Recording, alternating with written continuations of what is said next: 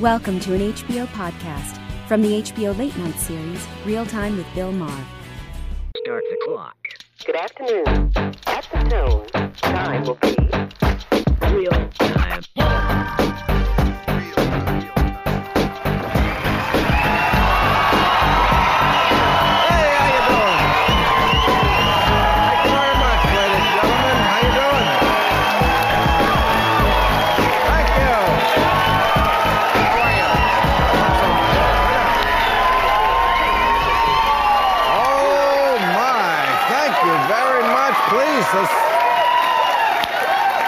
Thank you, but I'm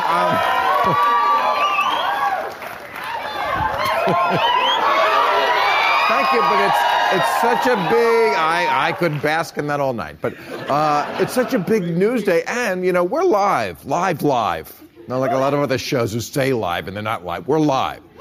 It's 7:02 or something on the West Coast. I have breaking news, okay? The two escaped murderers from New York, the prison, right? Okay, one's dead, the one they got the other surrounded, which is terrible timing for them because now they can get married.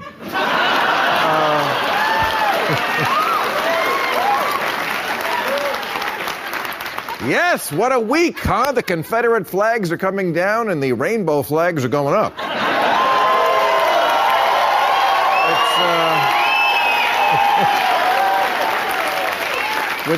Which made it a very weird week for Lindsey Graham.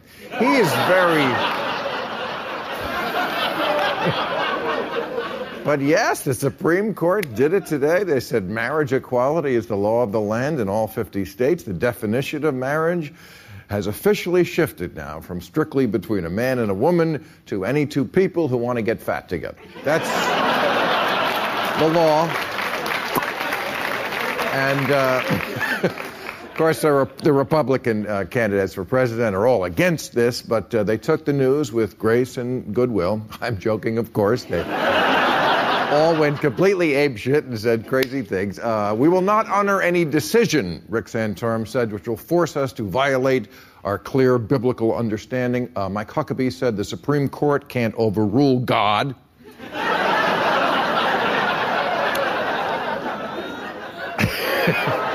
Bobby Jindal said this ruling paves the way for an all-out assault on religious freedoms of Christians. Fellas, you do realize this is not mandatory, don't you? Okay, you don't have to have sex with another man. It's just an option now. Okay, I just wanted to make that clear. And my God.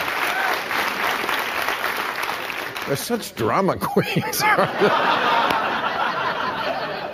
And the conservative bloc on the Supreme Court, all four wrote dissenting opinions, all in caps.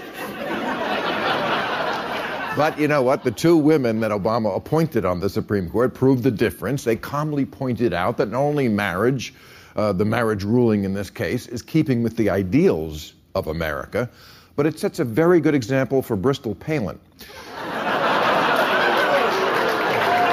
Well... Am I making this up? You heard about Bristol Palin. I mean, I usually go after the children of candidates, but come on. Bristol, who after she had the first baby out of wedlock, got paid to be an abstinence spokesman and is now pregnant with her second child out of wedlock. I mean, this chick can see Russia from her bed.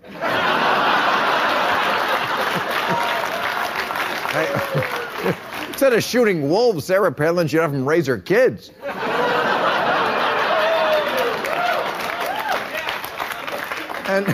And Bristol is already the mother to Trip and the nephew to Sarah's kids, Trig and Track. That's true. No word yet on the name of the new child, but the earlier favorites are Thud, Clank, and Spank.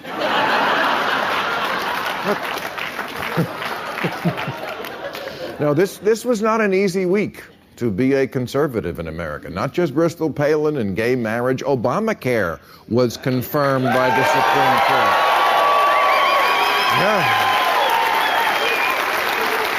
Yeah. Republicans were like, if people can marry and raise children and be well, what's to become of family values? And the Confederate flag is coming down everywhere. I mean, boy.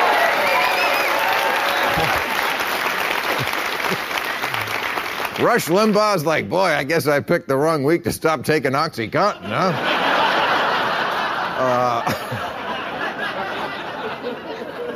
Oh, it's amazing how fast that happened, right? After decades of all these Southerners defending this as a symbol of the pride in our heritage, no, it's racist, gotta go.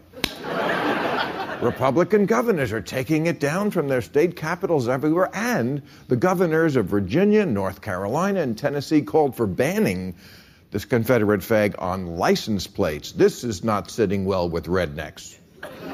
They said they should be able to put any type of license plate they want on their house. I kid the rednecks with love.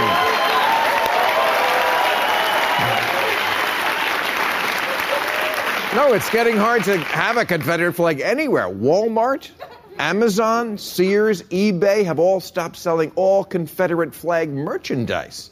They say, look, it's just a matter of human decency.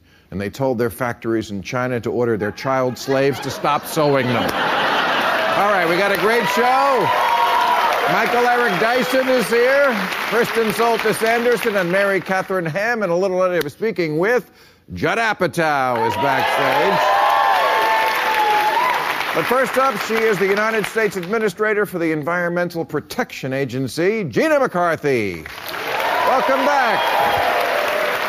How you doing? Hey, good job. Great to see you. Great to see you. Oh, look, we Thanks for almost having me back. matched. There we go. I could work in government, huh? Well, we're all excited about, and you must be too. This is like an amazing day for President Obama, right? Yeah. Well, I have to tell you, to start off, this has been an incredible week, and I'm so proud of this president. Yeah, I'm so proud of him. So We've got health care for millions of Americans that are insured. We have marriage equality. This day, the union is more perfect than it was yesterday. He won his big trade thing, too. I mean, it's amazing. He had an amazing week, especially in the Supreme Court. But there's, we'll get to it, sir. Thank you. I love when they prompt you, like I don't know what the fuck to talk about.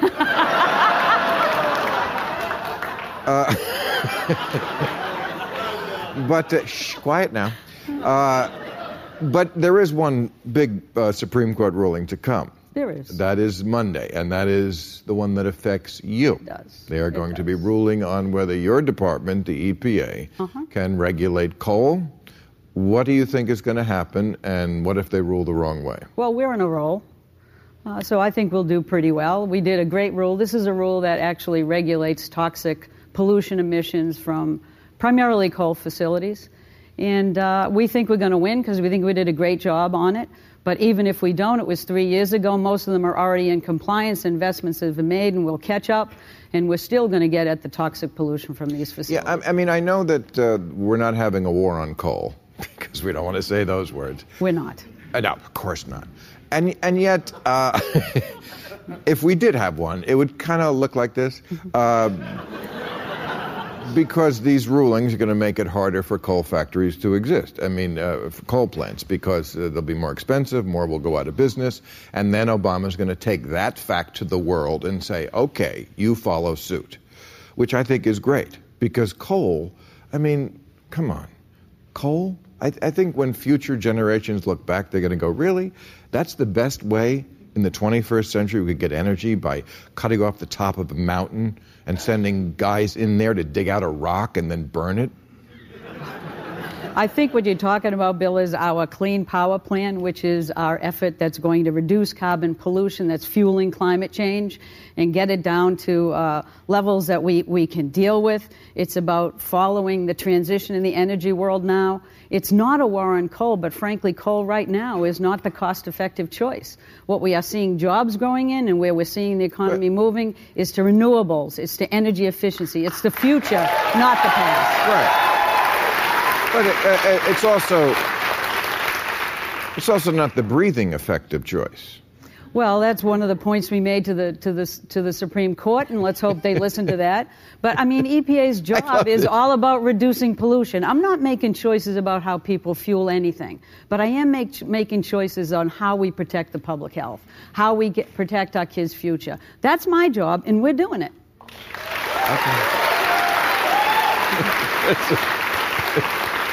It's just amazing to me that, breathing has to be like third in the list of things that we list as, well, it's going to cost us money. That's, of course, number one. And then people are going to have to switch jobs. That's another really stupid argument, isn't it? Why do we have to save the worst job in the world? Well, it's really hard to have a job if you can't breathe. Right. Right? I mean, if we spent the kind of money we spent on so many other things to retrain the people who go into a mine to do a job, maybe up on the ground, wouldn't they be happier too? I think, I always sort of have a difficult time when I have to make this discussion about you have to either protect public health or you have to give up jobs. It's just never been the case in this country. Right. We've been doing this for 43 years. It doesn't happen. Okay. The economy in this country is part of the environment is part of the foundation of our economy. That's how we live. We don't make those choices. Now, I'm guessing by your Boston accent that you're Catholic? I am. Now, wait. Gina McCarthy? Yes. Yeah, I know. I'm not just Catholic. I'm Irish Catholic. Ah. Okay, so... and I'm a Red Sox fan. Can we so the Pope... Thank you. The Pope. Yes. Last week. Yes, he did. Yes, he did. I know. He did something really good. You must have loved that the Pope, I did. what he said. I mean, it's very rare that science and religion line up, especially against the Republicans. And... so... Please tell me the government has a big plan to capitalize on using this bully pulpit that the Pope has handed you. Well, I actually spent a little time with the Pope's advisors a few months back. I went to Rome. We talked about it really? Because the president is so committed to this issue. Right. And I think his encyclical was great because he reaches so many people, Right. in the billions. I don't get it how, and we've already heard Republican Catholic senators and governors and officials say, well, that's his opinion. I don't get how, I mean, if you're a Catholic, he's not just another guy with an opinion, right? Yeah. That's why we have him in a dress, and he's got a big pointy hat, and he lives in a castle, and we say he... But seriously, it's not like, well, it's his opinion. He's just a guy. He's not just a guy. You can't have it both ways, right? Especially when he stands up and says acting on climate is a moral responsibility. I mean, Right. That is a big deal. That cuts through all the political rhetoric for people. It makes it personal. And frankly, this stuff is personal. It's about your kid's future, my Right. kid's future. And I think he's standing up and speaking for people who can't stand up for themselves, making it clear. And of course we're going to align with that. It's a tremendous opportunity for us to reach people that the government can't reach. We have to speak the truth, and he's doing that. All right. Thank you so much. You have my full support. You're doing a great job. Thank you. Gina McCarthy, everybody. Let's meet our panel.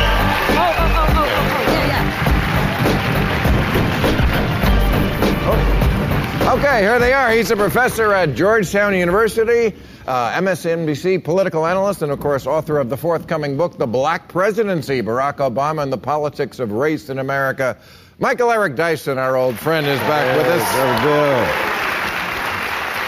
Her new book is The Selfie Vote, Where Millennials Are Leading America and How Republicans Can Keep Up. Kristen Soltis Anderson. Hey, Kristen, welcome back. Thanks for having me.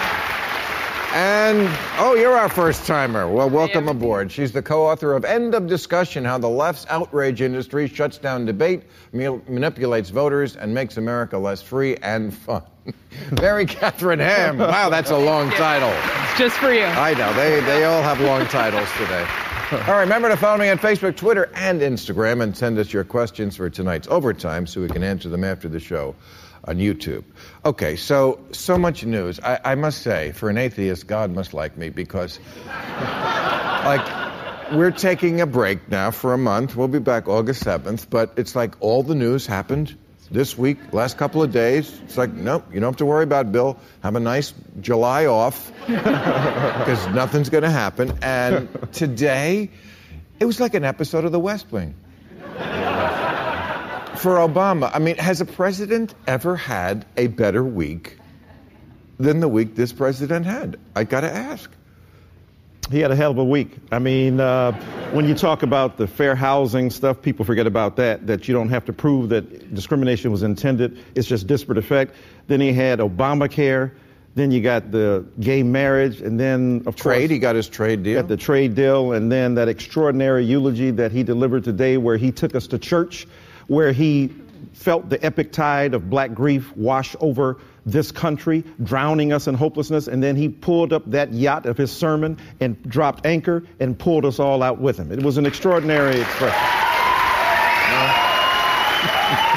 Look, I think... Amen is what you want to say. Exactly. I think on the eulogy, you're exactly right. He's exactly where he is most comfortable and most effective delivering that message. And Obamacare, although I am not excited about the decision, I will concede is a great political victory for him. But here's the question.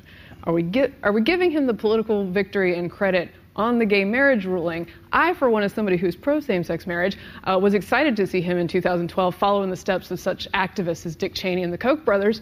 That's right. That's right. He was late to the game. But can we not pretend that there was no cynicism in his decision-making process on that? And Hillary as well, who I think changed his mind. And he spoke in a black church today. And who's more against gay marriage than black churches? Well, and actually, he was able to change some opinions on that.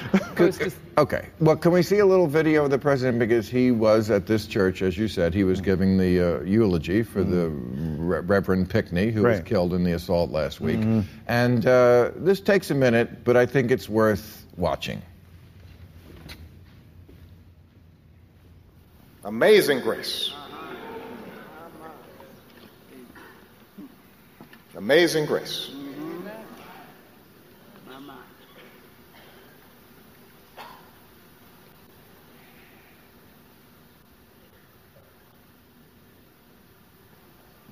Amazing grace, how sweet the sound that saved a wretch like me.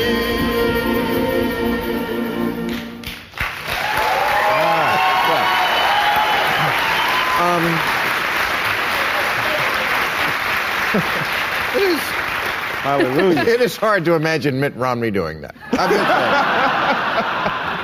He sang America the Beautiful, and they put it in a negative ad against it. Yeah, but... That was a beautiful moment. That was a beautiful moment right I'm there. glad you think so. Because, a lot of America looked at it and go, well, see, blacks are taking over. Like I said, the president is singing in the church. I've said this often. That's a song by a white guy, though. It is a song by a white guy. Nobody Amazing Grace. Amazing Grace. Well, man. the Bible's about a white guy. No, black folk have made him black too, you know? Okay, but the Bible's also pro-slavery. We won't get into that. Right. Although we should and could. But I've said for years that the reason why, the conservative part of our country has changed a lot. I was going to say go crazy, but I won't. Is I don't think it's rational. I think it's because of that. Because of America is finally growing up. It has a black president. It has gay marriage. Pot is legal in 4 states, and medical is legal in many, many more. This is the America we always thought, the liberal half, we would become. This is the one they did not want to see. And it drives them crazy. It just drives them crazy. Yeah. And it drives me a little crazy, too, because soon there's going to be nothing left for me to make fun of. You won't need me anymore. No, but look, Bill, I think that what Obama offered today was an extraordinary example of what happens when a community comes together, when we affirm our common American identity and the religious underpinnings of that, but to look beyond the sectarian, narrow basis of it and to say that we are all part of this. And then when he did that, when he took it to church in a black tradition, I think that elevated the nature of what he was talking about, because he made some tremendous statements in there. He says God is using this person, this alleged killer, that's a hell of a theological idea to talk about God's use of evil for ultimate good and gain. But what he did was give us some serious theology, and he talked about, he had a Bush doctrine in there too. Forgiveness as a preemptive move. People say, oh, that forgiveness is horrible. What he showed is that Martin Luther King Jr. is a genius. When you forgive people, you disarm them. We don't have a race war. We have people coming together. This was an extraordinary example of what happens when forgiveness is put forth with political utility. I think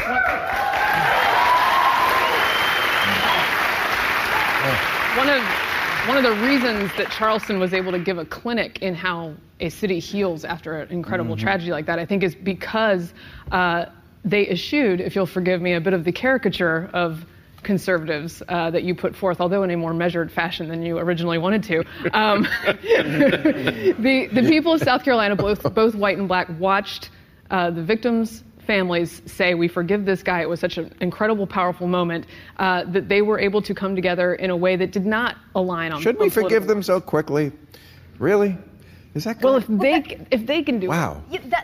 That's what their religion is telling them they should do. It's truer to the religion. For folks who are Christian, on a personal level, I admire it. I don't know if it's the greatest thing for society to be right away. Like, yeah, I could see this as a future talking point on Fox. Why couldn't these black folks forgive like the good people of Charleston did? Right. But forgiveness doesn't mean wiping away history. It simply means that I take away the alternative you have to define who I am. If I am caught up in hatred, then you're defining my agenda. When I forgive you, I say what your point was will not be realized. The race war that you predicted won't come. And, by the way, Jesus said it heaps coals of fire on your head. Look at that young white kid's expression when he was being forgiven. It was like, oh my God, I killed these people, and now their family forgives me? That's tremendous. On the head is what he...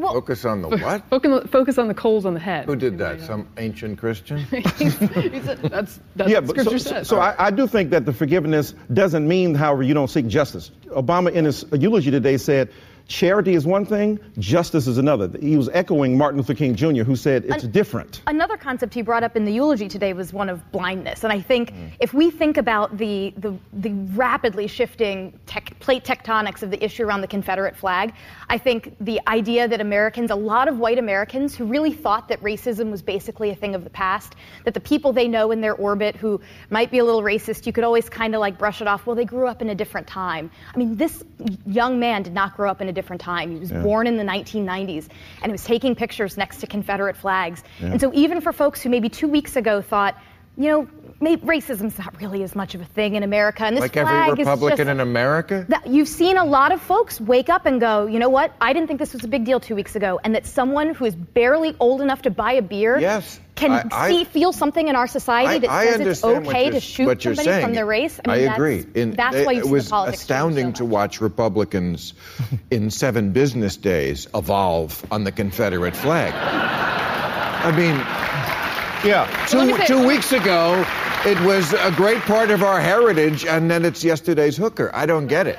Well, let me say also, there was an important thing that Obama said on Mark Maron's show, which was, look, let's not say that there has been no progress. And I think that's what bothers me in these debates, is one of the reasons this guy was so isolated and probably became more disturbed as a result is because he couldn't find enough of these truly violent racists to do the awful things he wanted to do in South Carolina. Right, can I move on? I'm sorry. Yeah. I know we're at church and it's all good race. But there's another big story. I'm sorry. There's so much news today. And that's the gay marriage one. And we haven't gotten to that yet. And John Roberts had a hissy fit, who's more rational than Scalia.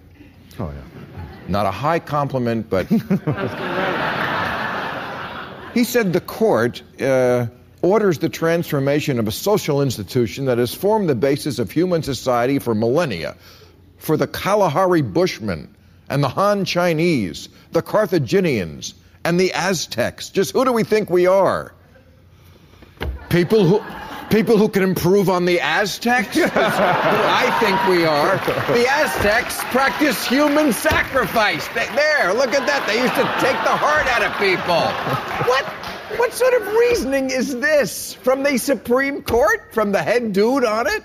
Yeah. Well, you know, to me, there's a relationship between the previous subject and this one, and that is that people do evolve, people do get enlightened, and the things we used to worship yesterday, we now despise. Why? Because we have come to grips with the fact that that was immoral, it was unethical, and now we are more enlightened. And I think to deny people the right to come together as husband and husband or wife and wife, I mean, why should straight people, heterosexual people, be the only happy people in the world to be married? Quite a Freudian slip. Freudian slip there, Professor. You meant to say happy, you said miserable. It could happen to anyone. So I was on this show 2 years ago, right after the Supreme Court's last decision where they overturned Proposition 8.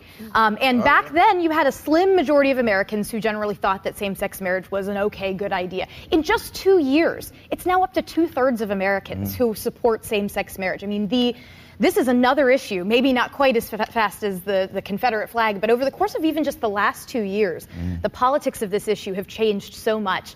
And I actually will dispute something that you said in your monologue where you said all the Republicans were apoplectic. I think you actually saw a really big diversity of opinions. You saw some that said, look, we need to get rid of the Supreme Court. Well, I said the candidates. But there were some of the candidates who said, you know what, I agree with traditional marriage, but let's move on past it, who I frankly think were in some ways kind of glad that the ruling came down because it takes the issue a little bit off the table. All right, one last thing, Obamacare. This was big, you know, because this is twice now, the Supreme Court. And you know, all the Republican candidates, on this one it was all, said, no, we should repeal it. If I'm president, I'll repeal it. Okay, it was passed in 2010. You know, it's 5 years old. When it's 5 years old, you got to stop thinking about an abortion. I'm sure there are policies that I'm sure there are policies that George W. Bush put in place that have been around longer than 5 years that you'd like to change. So I've always thought that was kind of a silly argument. I think the challenge facing Republicans now is they've sort of run out of options. They've got both houses of Congress, but that's not enough. Well, what about the option of cooperating on it? Well, here's the thing. That's kind of win the White House, or that's what they've got left. And then if you think it's bad, then how do we improve it? The same thing happened to Social Security. 22 times they tried to deny it, and then they said, let's work with it. So my point is, if it's a policy that affects older people and younger people and those in between, then it affects all Americans. Why not then work with Obama to come up with a plan? I'll tell you why. Because they're against it, but they don't know what they're for. They can't give us an alternative, and they can't articulate what their vision is. They have an ally. Those who are against it have an ally to some extent in the American people with whom it is still unpopular. And there's a reason it's unpopular. And here's why. Even in the beautiful state of California. Is it really unpopular? Yes, with the people who have it? There are unfavorable ratings among the American people on this law. But let me make a point. When it comes to California, beautiful state of California, we are finding that the Affordable Care Act neither means affordable nor actual care, because when you throw a bunch of people on Medicaid that was already struggling, you throw 9 million more people or whatever the millions of people on it, they can't find enough doctors. This is a state audit. They can't find the care they need. No one is saying that there are not problems. Yes, and I'm saying that when you build the world's worst legislative Jenga tower, that perhaps fixing it little by little becomes real problematic. But what existed before was this. Poor people went to the emergency room as a form of health intervention. Have gone up. Well, but look, they didn't have, but you don't have to wait until you go to the emergency ward to find out that you have some disease that could have been stopped earlier on. The pre-existing condition was big pharma getting big paid out of the whole. You're fooling yourself if you don't think big pharma and all the other big. I'm not saying it isn't now, but I'm saying that all the problems with it are still because the profit motive is written into it, because it's still not, of course, what other countries have. Absolutely, which is the idea that to get a bone set, people are sick. It shouldn't be a battle between the bottom line profit gouging. Which is why I was for the public option, and the Republicans weren't even for the acknowledgement that the public option could have provided some alternative. You will never have an unlimited supply of health care. You never have an unlimited supply of doctors, as we're finding. Say people with doctors. Say people with doctors. Say people with doctors. That's who says that. People who have access to health care say that. I tell you what. Why don't all the people in Congress? Is there an unlimited supply of doctors? No, this is what I'm saying. Can you force them to be doctors? Absolutely. My son is an anesthesiologist. What I'm telling you is this. Then you end up without care. I'm saying, why doesn't Congress let everybody else have what they have, and then we'll all call it a day? Let's have the same health care that you have. Gotta give it up to the crowd, please. All right, I gotta move I'd like on. to help people. I know. All right. So we are, as I mentioned, taking July off. We'll be back August 7th. Now, whenever we take more than a couple of weeks off, what we like to do as a service to the fans who depend on us for the news is give you the headlines that will be happening while we were off. I am able to divine them. So these are the headlines you will see, the future headlines. Bristol Palin gets pregnant while pregnant. Doctors in Guatemala remove something gross from old lady. Oh, that's completely predictable. Taylor Swift convinces ISIS to change beheading policy. Yeah. Justice Scalia to get own show on Fox News. That's predictable. Indiana bakery refuses to sell interracial couple black and white cookie.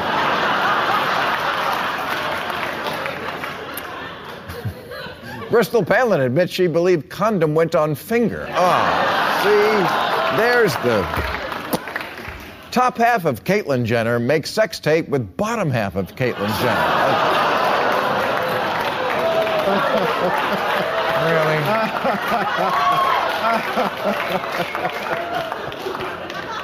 Car bombs safer than cars with airbags. Wow, these are... Dog left in hot car saves baby left in same hot car. Police arrive and shoot both.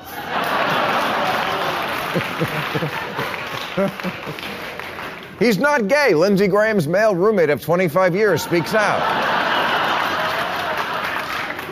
And Jesus Christ returns to Earth, declares man-made climate change real. GOP responds, he's no scientist. All right, he is a producer and director, whose new film Trainwreck opens on July 17th. He's also the author of Sick in the Head, Conversations About Life and Comedy, my old friend Judd Apatow. Judd Apatow. Yes. It's fitting that we hugged you. I know. You, the godfather of the bromance. I thought we were going to do like a Begin Sadat kind of a thing. That's funny. It's so funny because I knew you, of course, when you were a child. Yes, I was a young Bill Maher. You were the young Bill Maher. Yes. That's right. You still, yeah, we kind of still look like you still look younger. Okay. So, but it's so funny when I read about you now. They use terms like the godfather of comedy and film. I mean, how old are you now? I mean, you just 47. 47. Oh. I'm old enough to be a godfather. Yes, I guess you are. So, Godfather, what's next in comedy? Yeah. Comedy fans want to know Yes. what is the, because you are the Godfather, you're going to tell us where comedy goes next. That's a terrible question to ask a person. Well, I guess. Well, I mean, you've evolved. I mean, you're Yes. Well, you know, like Woody Allen. Well, women are doing amazing things in But comedy you right stayed now. funny. No. Right, like I'm the first person to make that observation. Well, I think women are doing amazing things in comedy, always have, but it is a especially fantastic time. There you go. And, Your Lena new Dunham, I've worked with Yes. for a long time. And That's your show. You shepherded that. And yeah, and Trainwreck, Amy Schumer is really having a moment and saying important things. And You're the... she's riotously funny. I mean, I think she's doing something that very few people can do, which is she's very aggressive on certain topics. Yes. But is Love funny it. first. Right. And I think that's why people are responding. Okay, so you're back to doing stand-up? I started about That's 14 months ago. Amazing. How's that Yeah. going?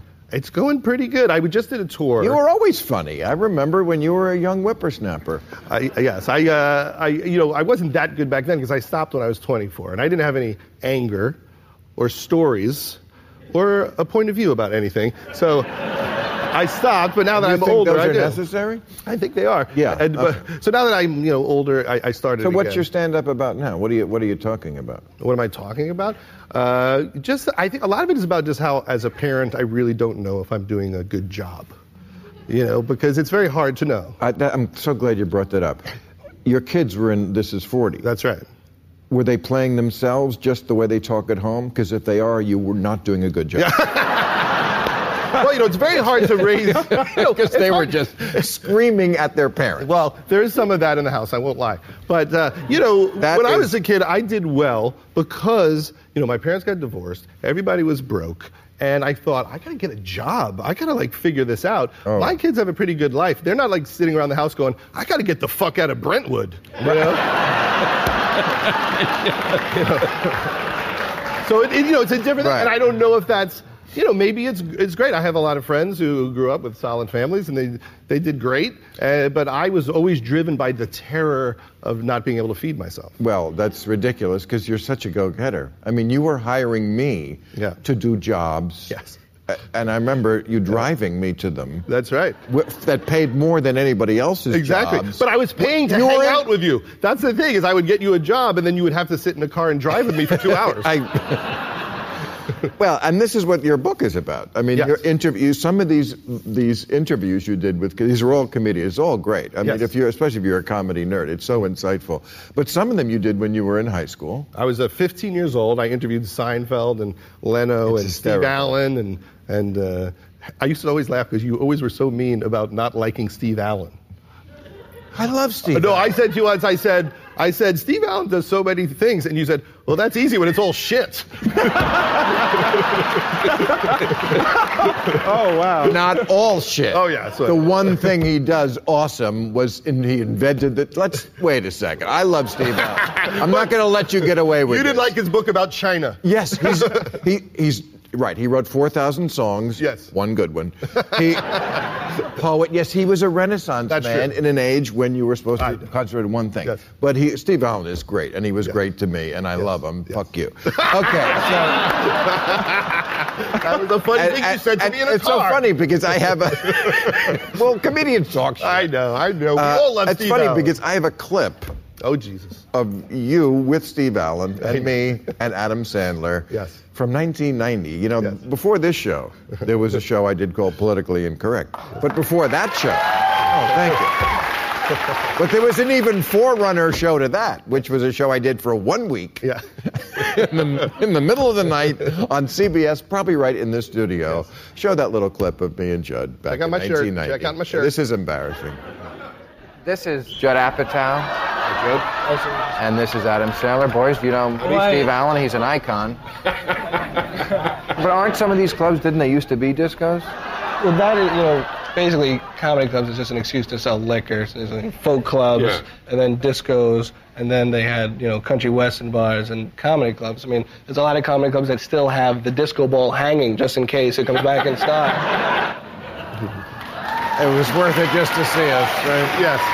All right. At some point, I thought that's what you're supposed to wear. Like in my head, I'm like, that's the comedy shirt. I must have seen a Paul Provenza concert. It certainly is today. Yes. All right. So, Bill Cosby. Let's talk about Bill Cosby because I've talked about him before. I think I was one of the first ones to make jokes. I never felt bad about it because I was not divided like many comics were who always were fans. I never thought he was funny. I've said that before. So it wasn't like, oh, gosh, he's such a great artist, but he turns out to be this rapist. First of all, what is your answer to people who say, well, he deserves his day in court? Well, I think he's very lucky that the statute of limitations is like 6 years in most states. In California, it is. So I think he's or that they're just allegations. Well, yes, you can say that, but he's free. I mean, the country hasn't thrown him in jail. So, but if he's free, we're allowed to say when 40 people accuse you of something, there's a pretty good chance that it happened. That's the difference. People have to understand size matters. Yeah. No, seriously. It does. I mean, you hear, yes, I'm very, very wary. I never used to do Michael Jackson has sex with little boy jokes. Yes. Because I don't know if that's true. I mean, over the years, it became a little more apparent it might be. Yes. But, you hear, Tom Cruise is gay. I've seen people make that joke on shows. I don't know. Nobody knows. Yeah. But I don't think he is. Who cares? But that's a real just out of my ass allegation. But 40 women, many with no reason to be doing this. There's no money that's coming to them. They're not looking for fame because some of them already have it. Well, it's not fun to go on CNN at 65 or 7 years old and say that Bill Cosby raped you in the 70s. I mean, there's no reason to do it. And people have to remember that 80% of rape victims never report it to the police. And 80% of rape victims are raped by somebody they know. So you got into this just because you're outraged? Well, I'm outraged by I actually know one of the victims who's not coming forward.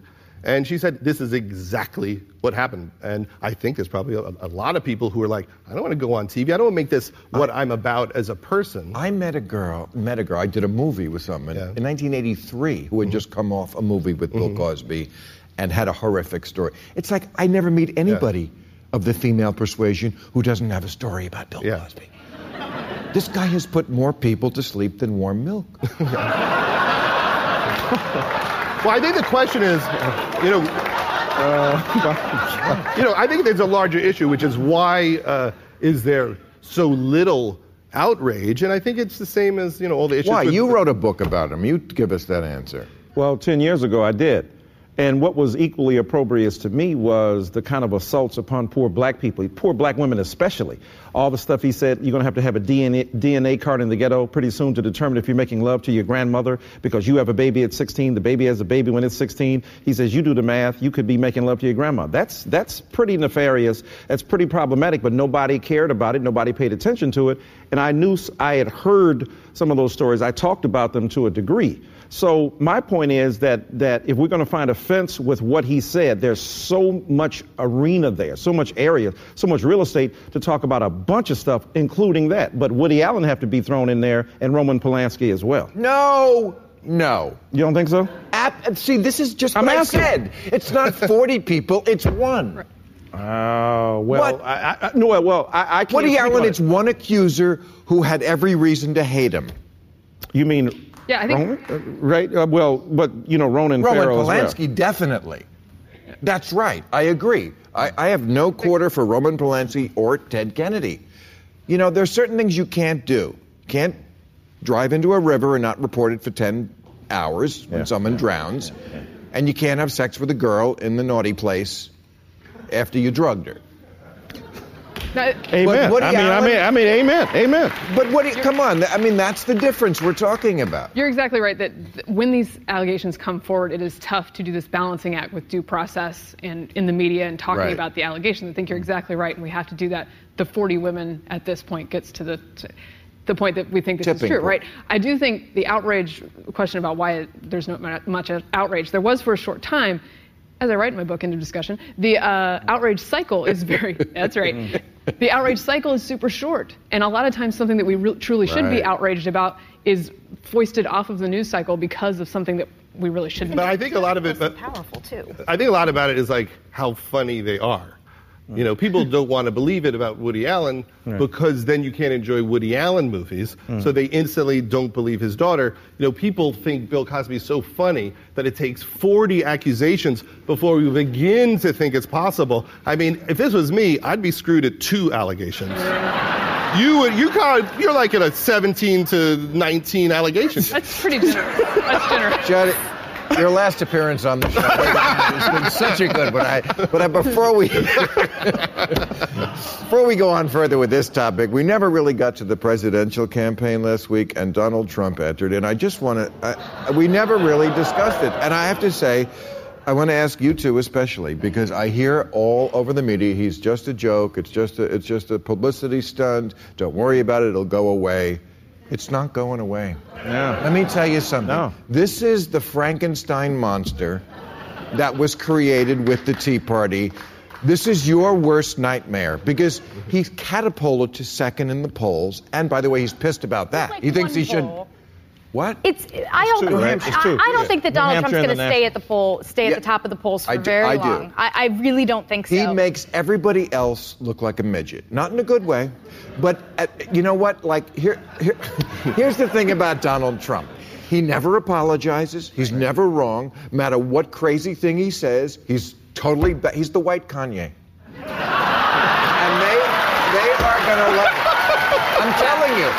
Pat Buchanan was a reality for star. A party that's whose for base adores belligerence. This is the guy. I mean, when he announced, I don't think it'll last, but I think the belligerence point is true, and that people are responding to this thing that they find refreshing about him, where he just says this guy sucks and this guy sucks, and he doesn't apologize for it.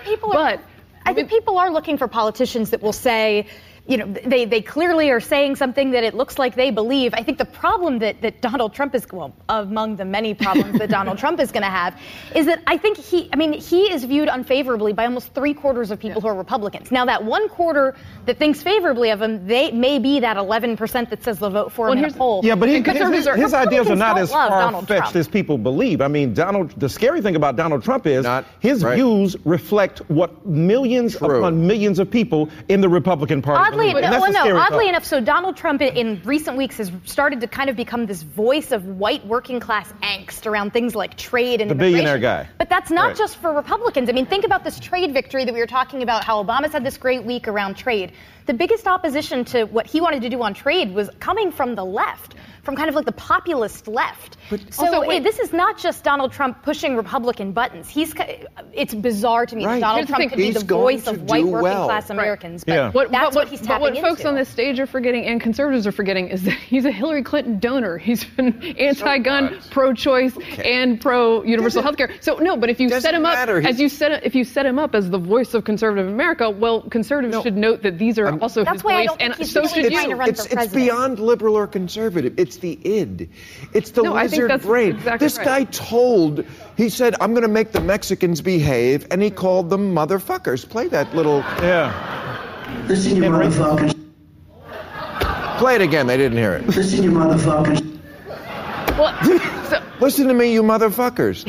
But isn't this just a promotion for Celebrity Apprentice? I mean, really? No. That's what I think.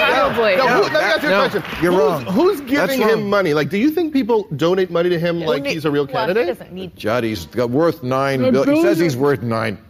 He's a struggling actor from Queens. It was actually worth negative $300,000. No. What's that? School take letters that the greatest makes him stronger. The greatest trick the devil pulled off is to make people disbelieve that he was real. So the point is, Donald Trump, I'm not saying he's the devil, but you said id, I-D-I-O-T.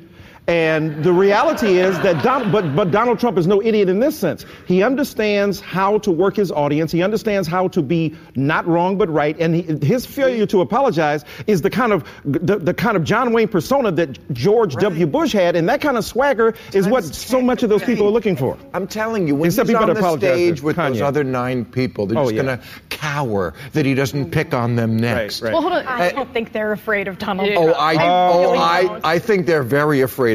If you were at a state fair and you were watching, the corn dog show or something, and somebody ran in and said, any of the other Republican candidates showed up. Hey, Rand Paul's here. Okay.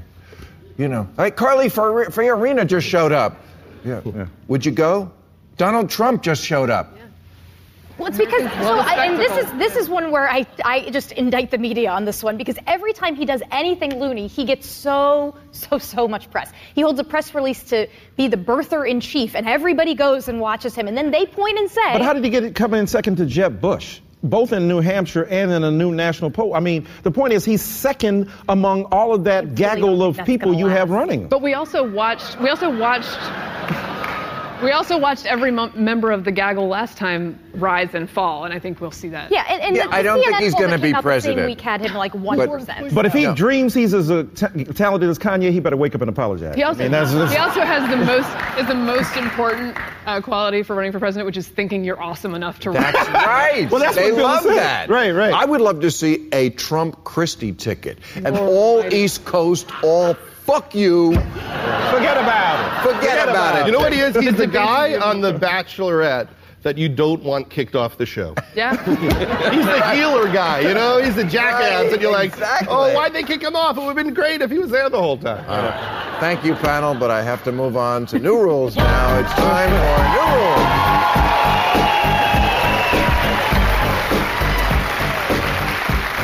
New rule, now that the Confederate flag is on its way out, someone has to reassure Southern men wondering what they're going to run up and down their pole that they still have their sister's hand.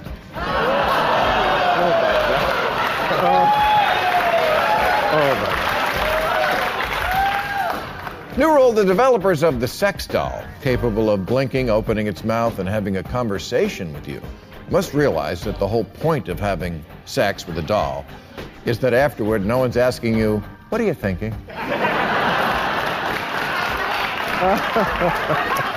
You know you're a loser when you drop 10 grand on one of these dolls and after sex it says, "We need to talk."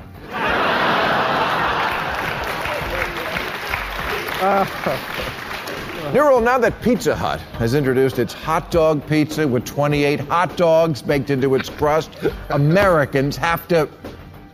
You know what? Fuck it, I don't care anymore. Eat it. Eat the whole thing by yourself. Drop dead at an early age for all I care. It's one fewer person out here who needs water.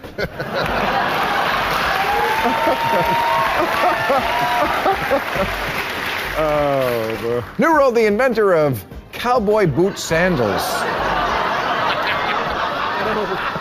has to ask himself, why didn't anyone think of this before?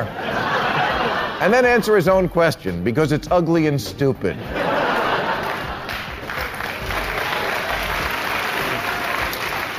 New rule, since 1 million readers have bought Grey, 50 Shades of Grey, as told by Christian, other writers have to rip off their own books by selling them again from a different character's point of view.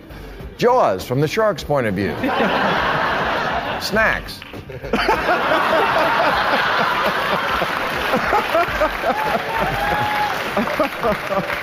Heaven is for real from God's point of view. Go home, you little bastard. Jurassic Park from the point of view of a dinosaur. The omnivore's dilemma.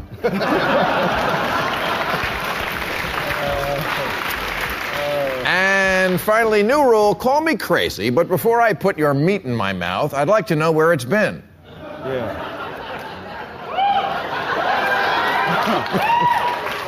Now, the 4th of July is coming up, and I don't eat meat often, but who can resist a little pink slime when you're toasting the red, white, and blue?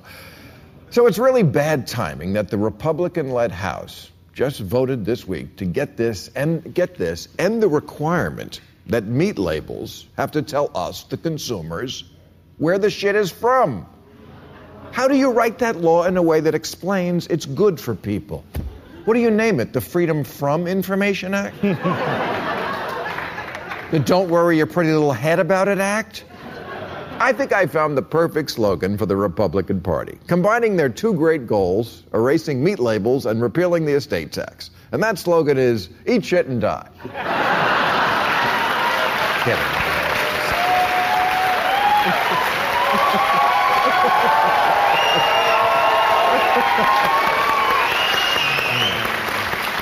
Now, since 2005, we've had a law that says when a supermarket sells beef, the label has to say where it came from. Look, here's a package of underpants. There's a label on it, tells you where it's from, Honduras. They are the underwear makers par excellence. Here's a pound of ground beef, or whatever.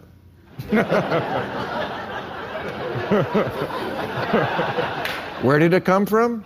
Fuck you is where it came from.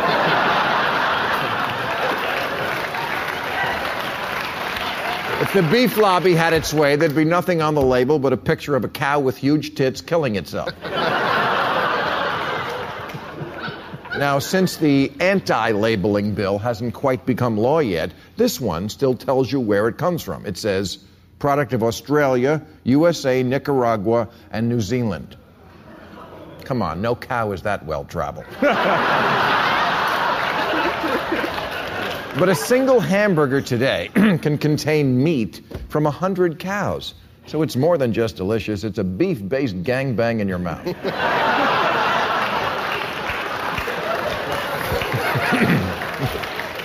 Come on, shouldn't you be able to know that?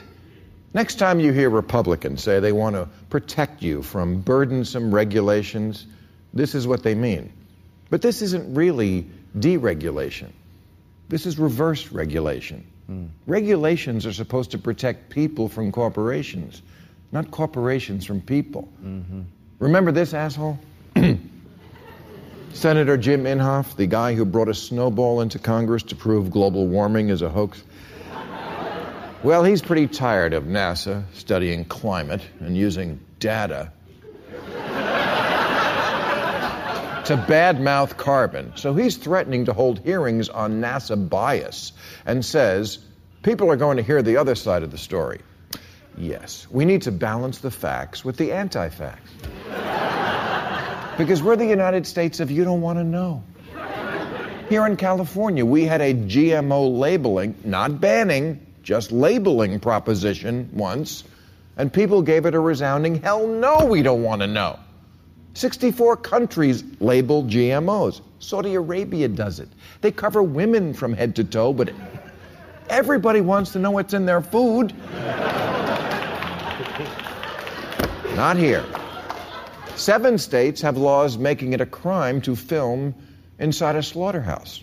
Because when someone did that and people saw cows too sick to stand being pushed into the food supply with a forklift, it resulted in the largest meat recall in history.